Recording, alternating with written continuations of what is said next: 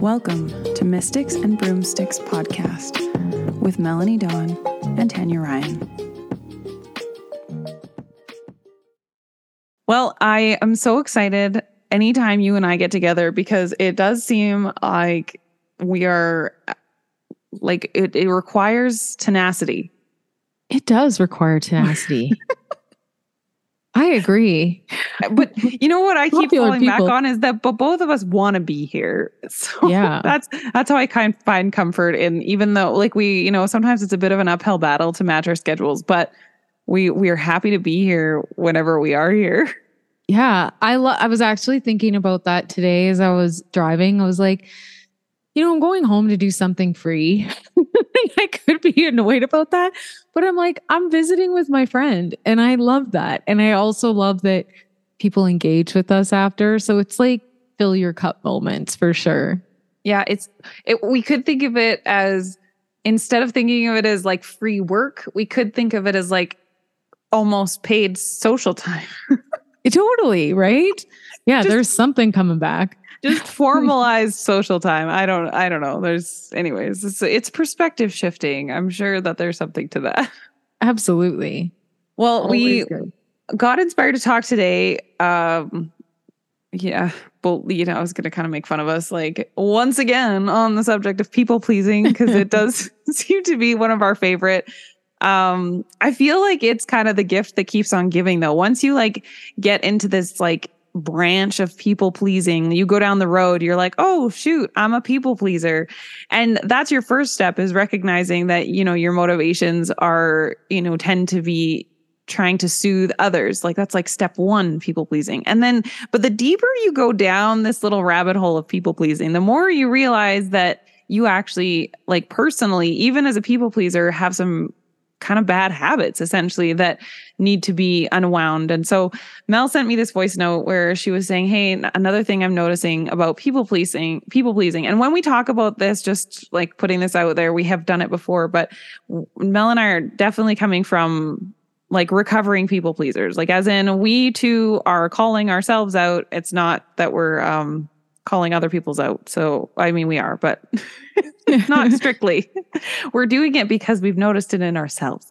But she sent a voice note that essentially said that we people please, or those that people please there's definitely some crossover. Like if there was a Venn diagram, there would be like a big crossover between people pleasers and control freaks. Yes. So I think I fall in that category. Like I'm in there taking up most of the space. Oh yeah, I definitely do. Like I have definitely had to negotiate my relationship with control in an ongoing way. I don't think being controlling is a bad. I don't think there are any inherent qualities about people that are bad. It's more like they can be misplaced and used in inappropriate ratios, because control is not a bad thing. Control helps you to stay organized. It helps you to stay tidy. It helps you to show up on time. Like there are aspects of control that are super important to running a, wonderful, manageable life. But it's when it becomes misplaced. And I think one of the people-pleasy things that I've noticed that really bugs me, I know I've done it though, so I could go back and like cringe at all these moments where I have done it. But one of the people-please control things that bugs me is when you try to control, like what you're doing is trying to control someone else's experience, and you're like people-pleasing kind of in this like circle of saying like, well, oh, I'm sorry I didn't show up like this. And you go into like this victim mentality, and it's only because I did this or because I'm such a nice person that, and you kind of like try to do all this stuff, but you're not doing it out of the goodness of your heart. You're doing it wanting that person to see you as a good person. I'm not doing a good job of explaining this. Maybe you can do a better job of it. I would need to think of an exact scenario where I've done it, and then I can explain it better. So in the voice notes that we just had to go back through, because we also have goldfish memories, we knew we wanted to talk about something. But in the voice note that I heard Tanya replay back, I was saying that she was saying that she used people pleasing to control how people saw her and like to convince people like, hey, look at how nice I am. Like, making sure that they like her. And I notice that I do it when I feel like I'm being a bad person, like I'm over the top of a people pleaser because I know what's going on behind the scenes isn't lining up with what I'm putting out there. It's also, I'm like, I remembered it for a moment, but that is like for me, when I'm people pleasing, and actually, you know what? I'm just going to get real here. So I just had a revelation. When I was growing up, there was a lot of like, don't do this, don't do that. I can't believe you did this. At one point, my journal was read and I was shamed about that. And like, there's just been a lot of stuff come up for me lately around shame. And so now thinking about that voice note and how I'm like, no, actually, I'm not being a good person and I'm trying to convince people. It's like, that may just be a limiting belief because I notice now that I like everyone tells me you're a good person, you're a good person. I have a hard time accepting that because I have this deep underlying belief that I'm not. And like, I was going to counseling on Tuesday and I caught myself saying in the back of my mind, okay, now don't be evil. Like try to be as not evil as possible. And I was like, whoa, there's some real traumas bubbling up here. So that just reminded me of that. And I was just letting you guys in on my world there because I had a total brain fart. But I think that what I was saying in that voice note, I'm actually now not like I see that I was doing that. But at no point in time was that ever probably really true. I'm sure I've been an asshole a time or two, maybe a dozen, but not all the time. So sorry to like veer off there, but no, that's what we do. That's how we roll. So do you think what you're saying is that sometimes our people pleasing is more motivated by the guilt? Like it's almost at odds at what we're feeling in that moment. So maybe I feel like inherently deep down inside that I either feel guilty or like I'm not doing something right, or I'm out of my own, like I'm out of alignment with my own morals. And so then outwardly in my people pleasing way, I almost double down because I'm not only trying to prove to them that I'm a good person, but I'm also trying to prove to myself that I'm a good person. 100. Yeah. I think that was old me, but now I have like different eyes. Yeah, I had something while you were talking, but I can't remember it. Right now. It went in and it went out. So I wonder if there's like at the baseline of people pleasing, we obviously have, there's got to be some insecurity at the root of that. Oh, go ahead. Yeah. So that's actually what I was thinking is I think at the root of that, at the root of people pleasing is this strong desire not to be rejected. We need to be loved. I need everyone to love me.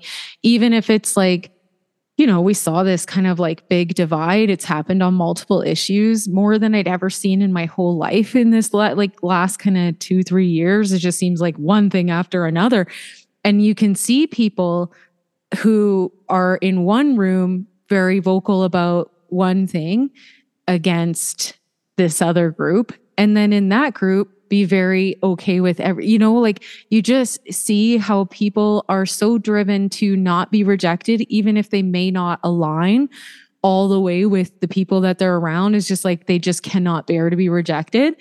And I think I think that's my underlying thing is I just don't want one more rejection. So if I can control it, if I can people please, I'm going to maybe be able to avoid that ultimate pain of being rejected. Mm-hmm. Yeah. For me, it's that deep.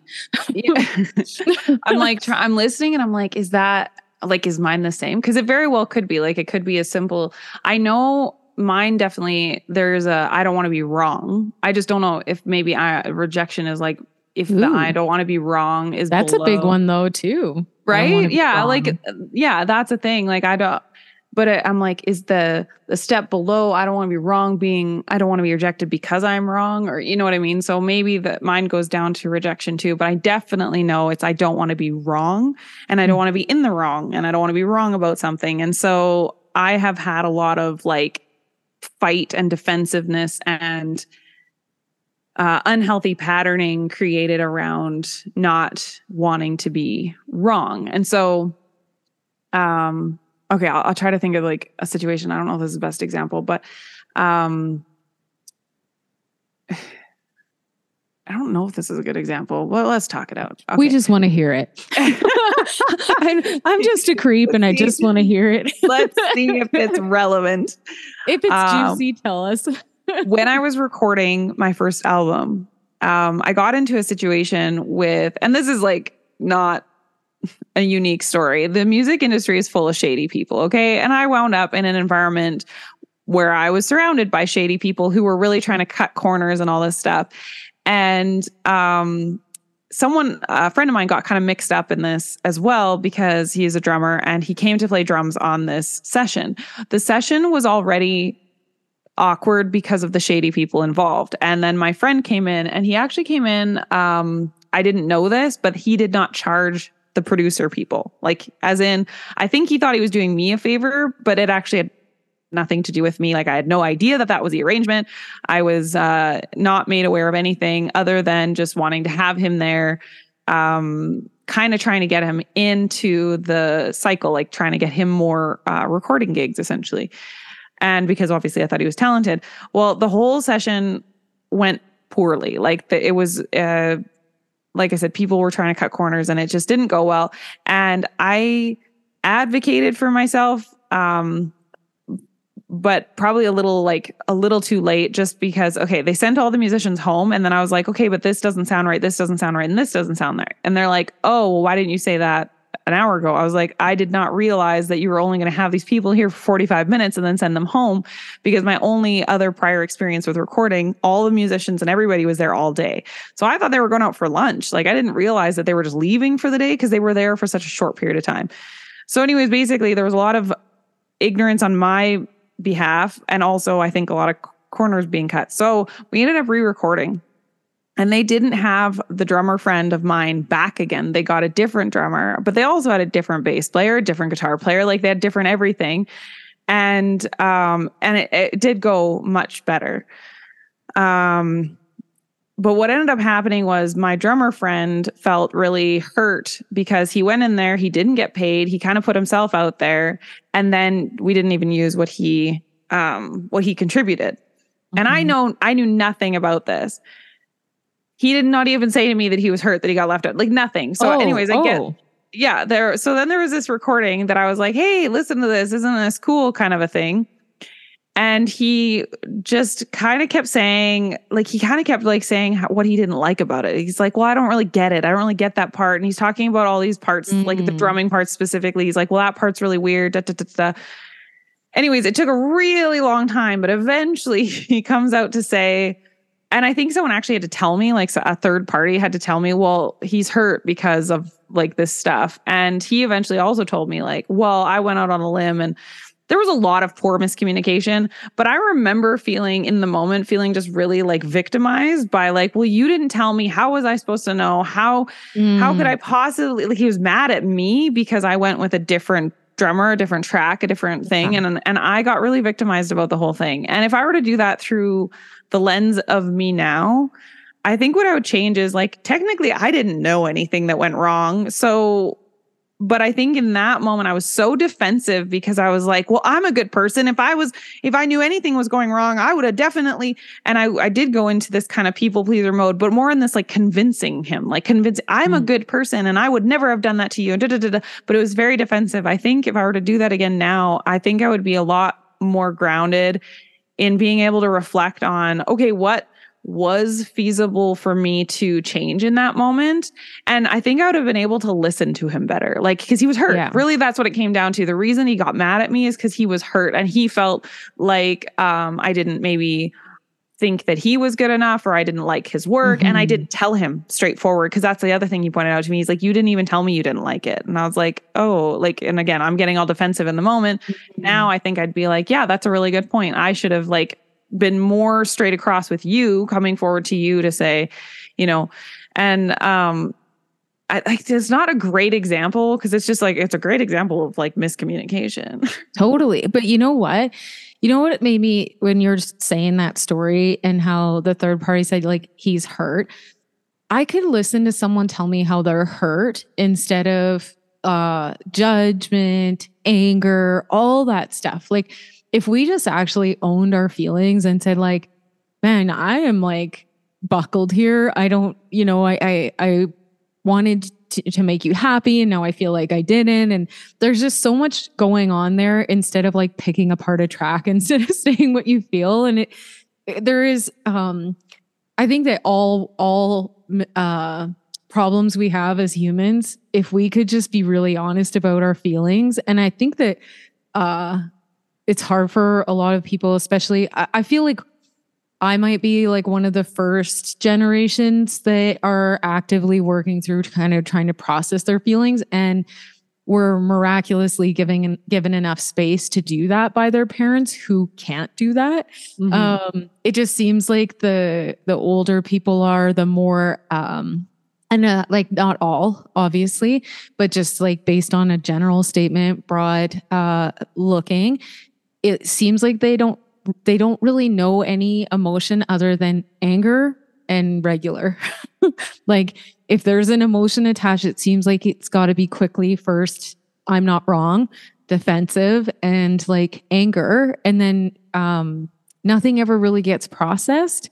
And underneath that anger, like anger is a symptom of always something else, right? Saying I've had too much. And underneath that anger, if we could just like really get in touch with how we feel, I think if anyone came to you with that, most people, I shouldn't say anyone, most people would say they'd feel so compassionate towards you, you know? Mm-hmm. It would just change everything. I've just been doing a lot of thinking about how people communicate. Yeah. Well, okay. This is like going into, I don't know, developing, I don't know what this is, compassion, patience, emotional maturity. What I'm learning or what I'm noticing about myself is I'm getting better at, still not great at, but I am flexing and getting better at and choosing to put myself in positions where someone's allowed to be mad at me. Like that was a hard no in my books for the longest time. Like, how dare you be mad at me? It's okay if you come to me and say you're hurt, but it's not okay for you to come and say I'm mad at you. How are you doing that? Because I still don't like it. Yeah. Right? I think my husband has been the most helpful, like, because it's like slow steps, like, and there's definitely certain people where it's easier than others. Yes. But one of the ways has been my husband, who is probably like the kindest person I've ever met, bar none. But he also is really kind of like or has these moments of being really brooding and temperamental and kind of mad. And he has helped me a lot because he's a very good communicator. And so if he's like, kind of stomping around and swearing a lot and cussing and being mad, it used to be I'd just get mad at him for being mad, and now I do that too. Yeah, because but it's hard because it's essentially, and I think for us it's indicative that we don't have very good emotional boundaries. If we're just letting someone's mad make us mad. Yeah. So instead, what I try to do is go, okay, one is like, what do I need when I'm mad? Like probably someone judging me or getting mad at me for being mad is not helpful. So I'm going to try not to do those things. And one thing I do to help myself in the moment is I ask him, like, are you mad at me? And he usually like 99% of the time says, no, I'm not mad at you. And then then my second question is there anything I can do for you right now that would feel helpful? And he usually says no to that too.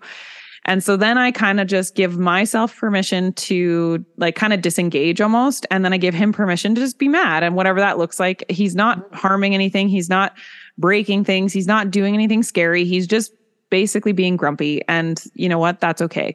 And so that's been my like first arena. And then my second arena is like, again, just getting into places, especially where they're shorter term. So say I'm going to someone's house, or it helps when I know the person is going to be grumpy or mad or whatever. And then just really just try to not take it personally. Like, hey, they're mad. And even if they directed at me, that's not about me. And so really kind of understanding, like, kind of like you said, that anger is like that first like the cover up for the hurt or the whatever it is. Yeah. Yeah. So my father-in-law, for instance, I was going to his house and I was like, I'm going to be calibrated. I'm going to be ready for him to be grumpy and mad and brooding. Oh, wow. Yeah. Because he just had a surgery. And I think, did I know his internet wasn't working? I think I knew that. And Don't so mess I'm with the like, internet.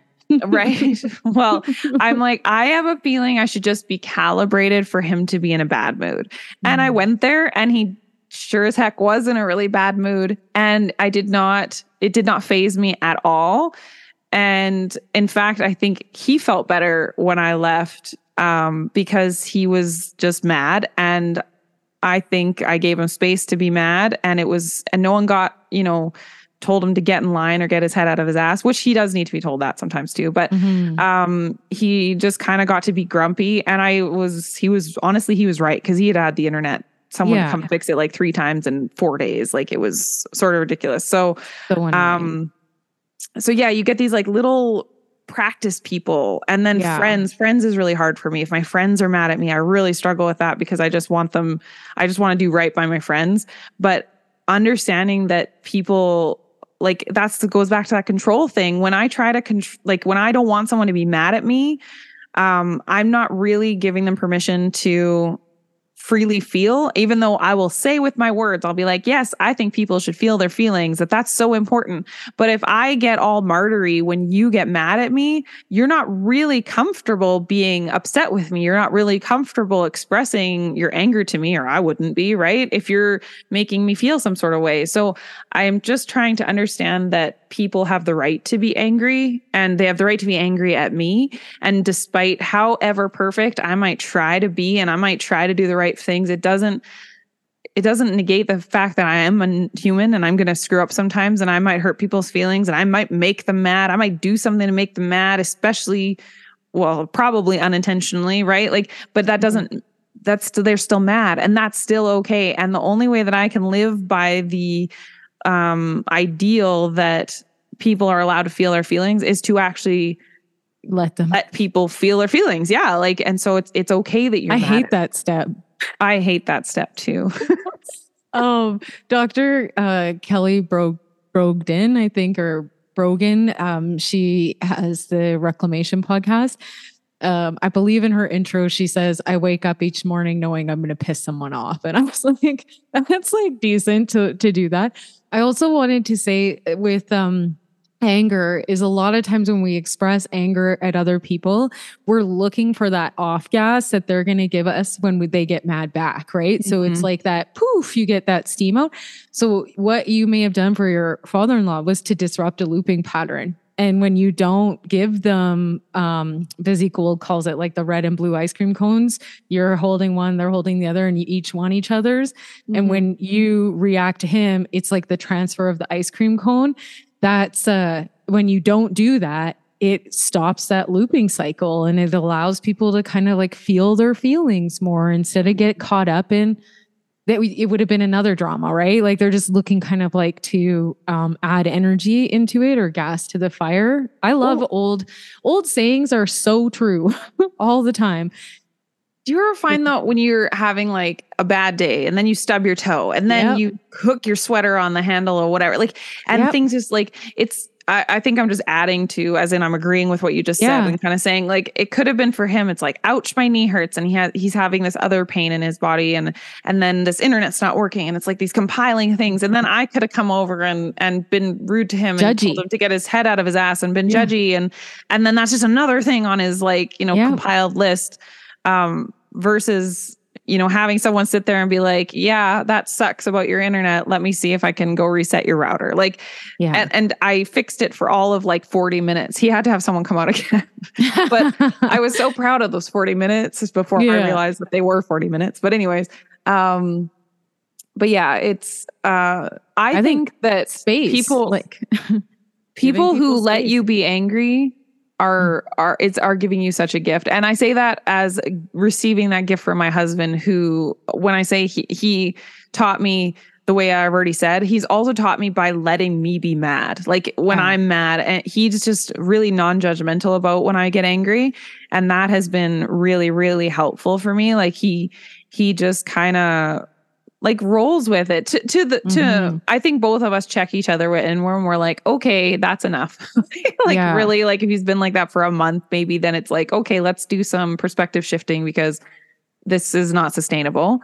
No. But I think that even then, we have a really healthy way of approaching each other and going like, and him more than me. I probably am a little bit more shorter fuse. Like, okay, get your head out of your ass would probably be my approach. And he has done that to me, but less. Lots of times he goes like, okay, like what's at the bottom of this? Because, this has been lasting a while, or we need to figure this out, or like, are you sleeping? Okay. Like what's the deal here? Like, let's see if we can get some problem solving going in here because I don't think you're being your best self or whatever. Yeah. But that's been really a helpful way for me to make space for people's anger too, is just by having someone let me be angry. Yeah. I think for me, like being in relationship with my partner too, he just holds ground for me. Well, I wouldn't say I'm as reactive as I was in my past life, but I still can get pretty reactive. I'll feel the flush. I'll feel my heartbeat. I'll hear it in my ears. Like I get the very visible things, but I think he's allowed me to have so much space that I don't have to scream. I don't have to yell, that I just get the floor and he'll help me like dig in there too. So I do think having people, like, we didn't get into this predicament on our own, right? We didn't get here because we were heard or listened to or given lots of space to say our feelings. So kind of like reparenting and going up through that is, I think, one of the greatest gifts if you have a friend or sometimes I find even employers can be a great space for that. It seems like they're just like arm's length enough to be able to, because I've had like, I got quite hot at one of my employers because I felt like she embarrassed me. And she just held space for me and listened to me. And then I felt like a fool. But it was really beautiful to just have someone not hold that against me and let me go from 10 to 0. Mm-hmm. Yeah, I think that is a huge gift from anyone in any context, honestly. Like just like letting someone know that their feelings are allowed. And Miguel Ruiz's the 4 agreements just came to mind. Don't take anything personal. Like even if it is about you, the way they're expressing it is not personal, right? Like, yeah, I got to read that book again. I did not like that book, but well, I thought it was not a book. I thought it was like an Instagram post. Like, I think that that book, I was like, there was no book with like, there was no reason. There was no reason for this to be a book. Like it should have been 4 sentences. Like I love the 4 agreements for clarity. I just think that that's it. The 4 agreements as those 4 sentences. If you don't feel like you need to read the book, you read the 4 sentences and you understand them. That is the book. Just so you need. I think that it depends on where you're at, like where you're at. Because the first time I read it, I think it was 2011, somewhere down there. And I thought it was like revolutionary. So that I think it really just depends on how much kind of like work you've done. Because to some people, this is all pretty brand new, that it's actually like the world isn't against us. That could be very fair. It just felt like word salad to me. And what I mean is like, because I can't remember them right now, but don't take anything personally and always try your best are the 2 that I remember. And I'm like, I don't need any elaboration on those. That's it. That makes sense. I'm clear. And then whatever the other 2 are, I'm like, those make sense. I'm clear. And then I read the book. I was like, that's just more of the same thing. Okay, then. Like it's a really small book too. So it's not like you're really wasting your time. Have you ever met someone where you try to convince them that they can shift their perception to shift their reality and they are so attached to their reality that, the reality that they're creating, that they just refuse that they have any control over it whatsoever? I think that's why it's so long. Okay. Yeah. It's for that kind of mindset. It does. Like I said, I have this belief too that, cause I have read a lot of books so specifically, let's use like witchcraft as an example. There are so many like witchcraft books out there. And I have noticed that they all say basically the same thing at the root of them, but they're just choosing a different expression of saying the same thing. Mm-hmm. And there are some that I love and then some that I don't like. And the only reason I love or don't like them is because of the form of the expression. And so I'm like, all the information is out there and it just comes to us in different expressions. And so you just like grab onto the expressions that like make sense with, like that just click the puzzle pieces in and make sense. And so I would never discredit that book as being like, this was a bad book. For me, it was just like, well, you could have said that with like one page instead of like 200. But, like you said, it's a good fit for who it's a good fit for. And kind of equivalent to the Yoga Sutras too, right? Like the Yoga Sutras, if you've read them, when you read the first verse, you've read the whole book, like essentially. Yes. And even I find, did you ever pick up Course in Miracles? Oh yeah, I've picked it up. Did you start reading it? I've picked it up like 24 times. I've also put it down 25 times. Yeah, because I got it because you were like, hey, do you want to read the Course in Miracles together? I got it. And then you're like, it's huge. So it was actually just kidding. Like, it's basically a Bible and I don't like this. Do you want to read Fairy Smut? Yeah, exactly.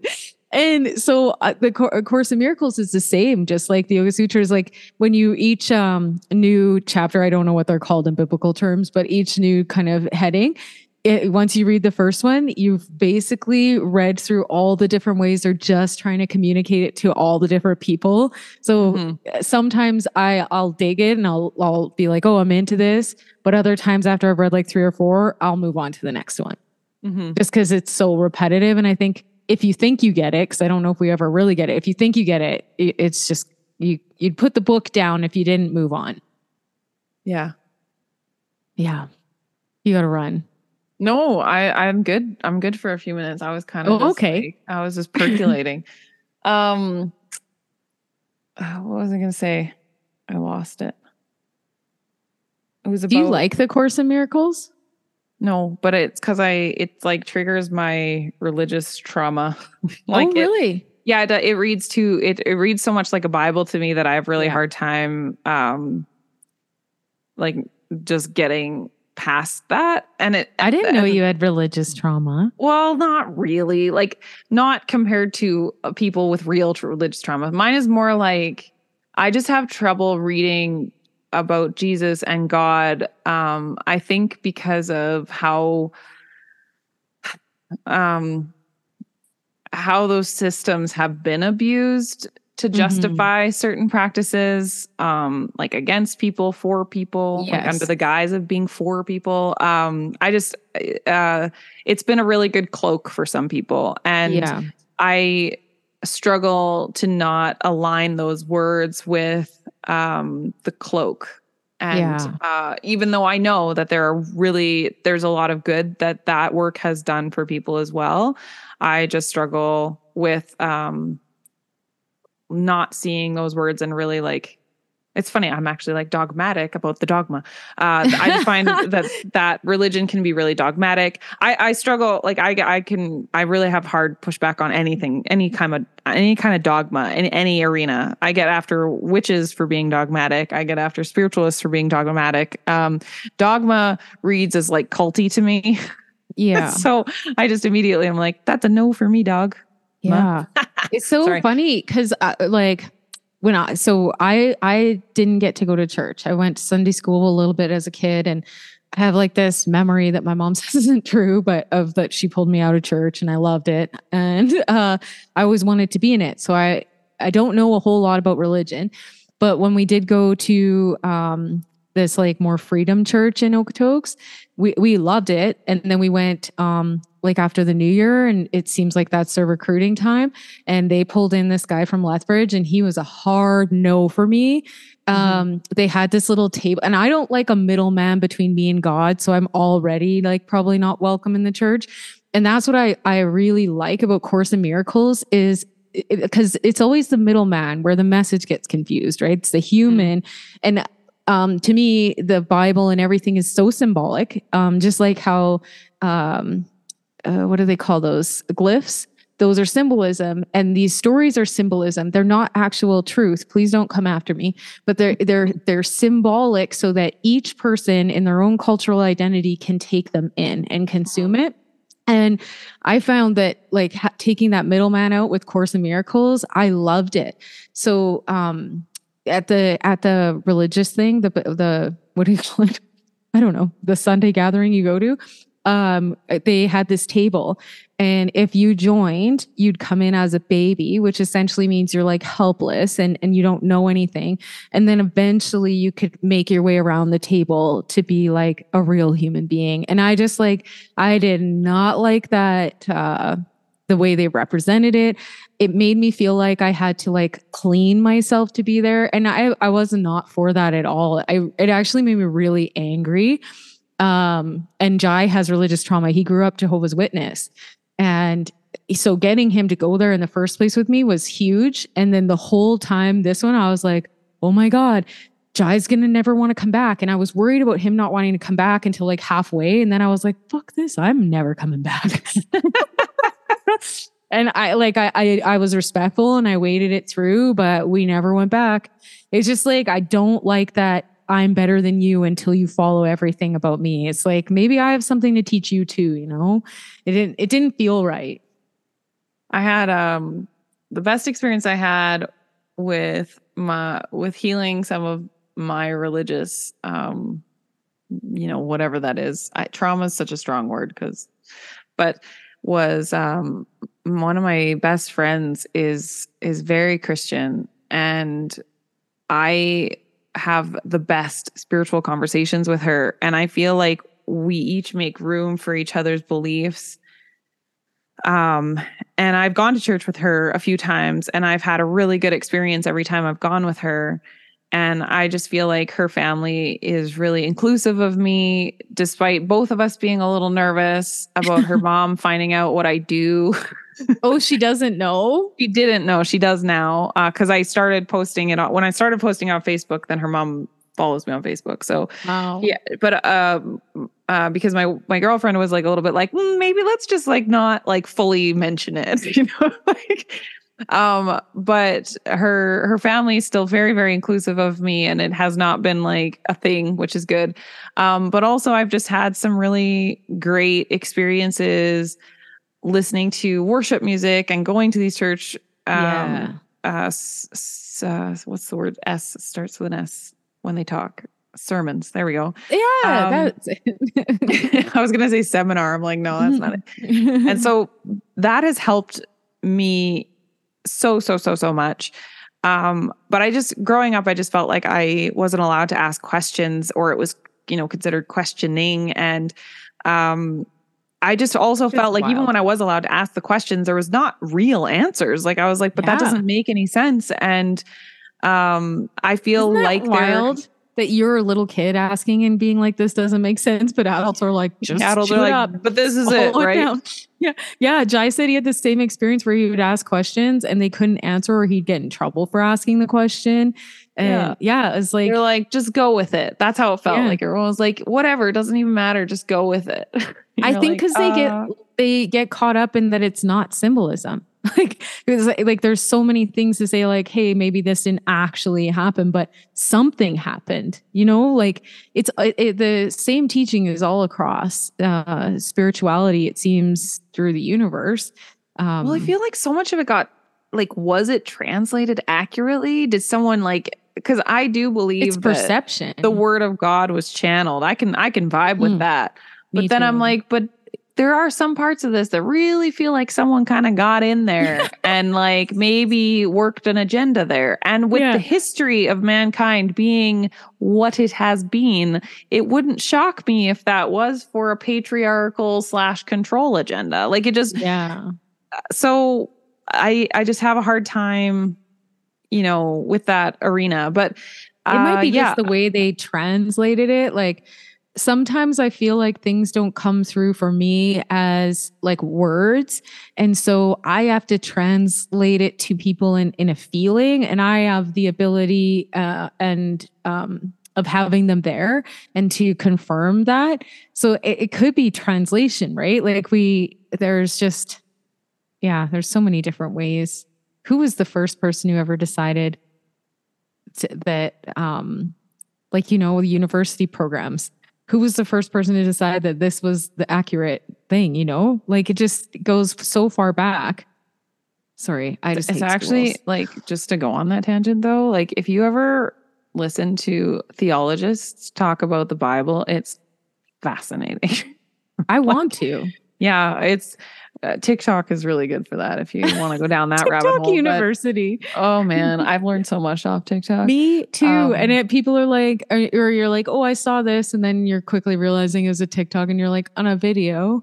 Yeah, exactly. I know everything because I watch TikTok. You actually do you have to vet stuff on TikTok for sure. Yes. Like I wouldn't buy it hook, line, and sinker, but there are some really interesting conversations that have been had on TikTok around theology, and it's definitely been very validating for like my 11-year-old self, those asking those types of questions and not getting like satisfying answers, to listen to theologists go, here's this answer, and me going, thank you. Like that actually makes more sense. Yeah, like my life. For instance, I guess there's a translation in the Bible that was mistranslated. And this is me not going like not from the channeled message, but from the actual translating a language to a language, was the part about something about a man should not lie with another man. I think that there was, it's actually man should not lie with a boy. So it's actually talking about pedophilia.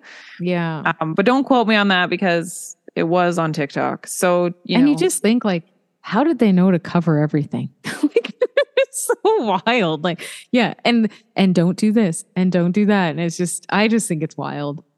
Yeah. Well, that could be a long conversation for another day. But for today, we're going to use this as our segue out. Communication is key. Thank you for joining us on this episode of Mystics and Broomsticks. You can hit us up, mysticsandbroomsticks@gmail.com, or we are on Instagram at Mystics and Broomsticks. And then, of course, you can talk to just Mel or myself. Mel is I am Melanie Dawn. Is that right? Or the Melanie Dawn. You're thinking of I am Jen Anderson. Damn it. So close. So close. The Melanie Dawn. And I am at Tanya Ryan XO. Peace in. Peace out.